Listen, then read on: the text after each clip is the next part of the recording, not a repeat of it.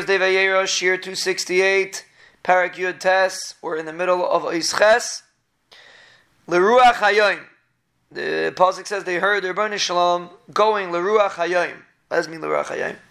Rav Mar l'ruach mizrach is danai. He judged him in the ruach hayom, means the east direction. L'ruach shi oilem hayom. The ruach that comes up with the day, the ruach that's hot, the sunrise in the east. So the Rebbeinu Shalom Rachmon judged him with heat, so to speak, with the midas hadin. Zivdi ben Levi amal l'ruach marav is done l'ruach shi shekas hayom.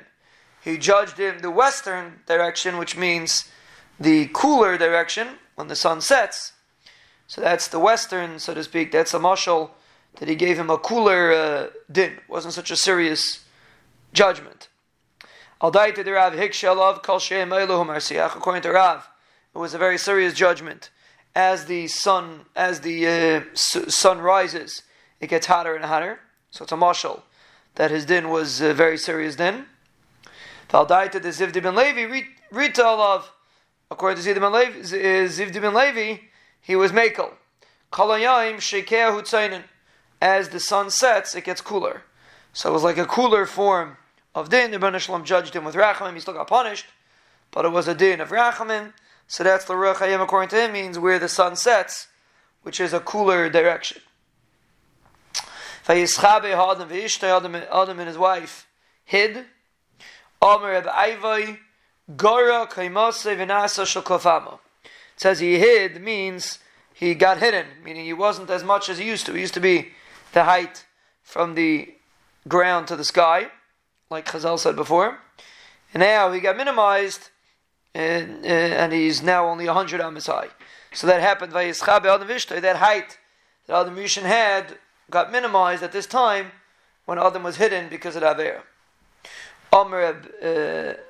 B'seich Eitz Hagan. Next pasuk says they hid B'seich Eitz Hagan. The next part of the pasuk. Amr Rab Levi, a fascinating thing.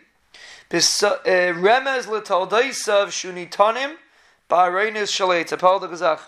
It's a remez to the generations, future generations, that they're going to be buried in wooden boxes.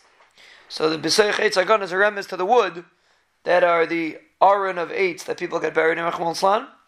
So this teaches us, it's a remez over here, that the Chet of Adam Rishon caused human beings to die, and the body has to disintegrate. So mainly because of that, Adam Rishon, it's remez over here in the Chet of Adam Rishon, that they were mischabe b'seich eitz hagan, that a human being has to be buried in wood in order that he should disintegrate. If he would be buried in a stone box or something like that, then he wouldn't disintegrate as much. So therefore, at this time, it was nigzar on Adam Rishon's children. They should be buried in wood, basically that the body has to decompose because of the Chet of Adam Rishon, and therefore they're buried in wood boxes in order to enable the body to disintegrate.